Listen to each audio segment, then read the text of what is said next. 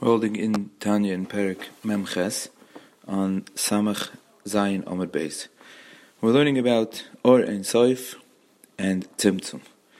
And the last thing that we learned about Tzimtzum is that the Or, the Chiyus, the force that Hashem uses to create and sustain the world, being that the world is a limited place, and even the highest levels imaginable, Gan Eden Ha'elyon and the Neshamas that are Nehenim B'ziv Shchinosai in Gan Eden Ha'elyon, even there is some sort of measure, because like we say, if it's a Neshama and it's going to have Hanoah, it's going to have Nehenim B'ziv Shchina, there's going to be an Oinig, there has to be some sort of a tfisa, there has to be some sort of a grasp of that thing, of whatever it's being Nehenim from, and therefore if there's a grasp, then whatever it's grasping has to be defined by finite measurements.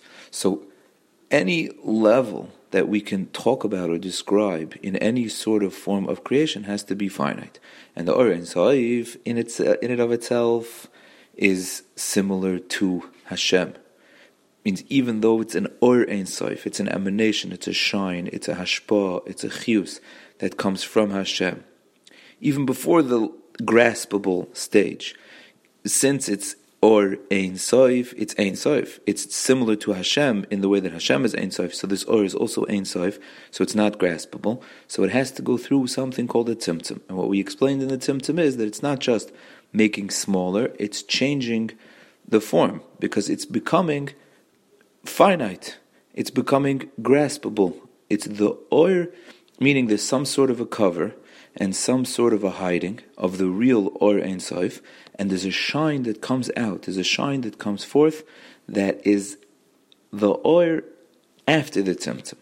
That's the Or that's graspable by creation and that can be used to function as the Chiyus and the source and the Kiyum, the life sustaining force of Ruchnius from Hashem that keeps the world alive, that creates the world and that keeps the world alive.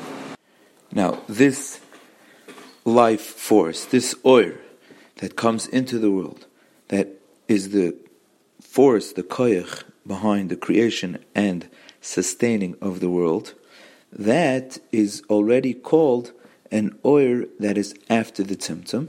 That means that it's an Or that has a connection to Gvul, and it can be used as the source for Gvul, for finite beings. And therefore, this Or, in comparison to its source, means the Or that's in the world, the Or that's after Tzimtzum, that's the life force of the world that gives chiyus to the world. And again, even the highest form of chiyus in Gan Eden Ha'elyon, that is all finite, and in comparison to the Or Ein Sof, which is infinite, it's Einoi Be'erech. It doesn't even come into the same conversation. It's not the same thing at all.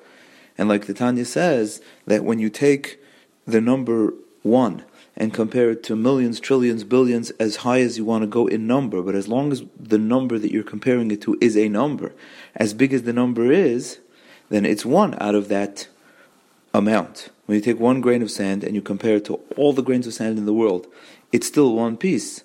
So it has measure.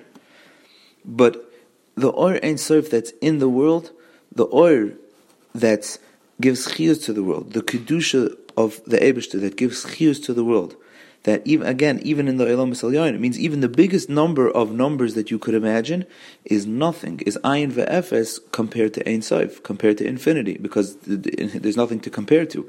It's not even in the same conversation. One is finite and one is infinite.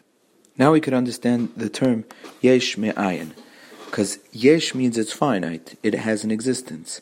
So anything in this world, anything from creation and on, and even Gan Eden Ha'elyon, Gan Eden Tachton, any Ruchni, and for sure any Gashmi, is all called a yesh. And where did this yesh come from?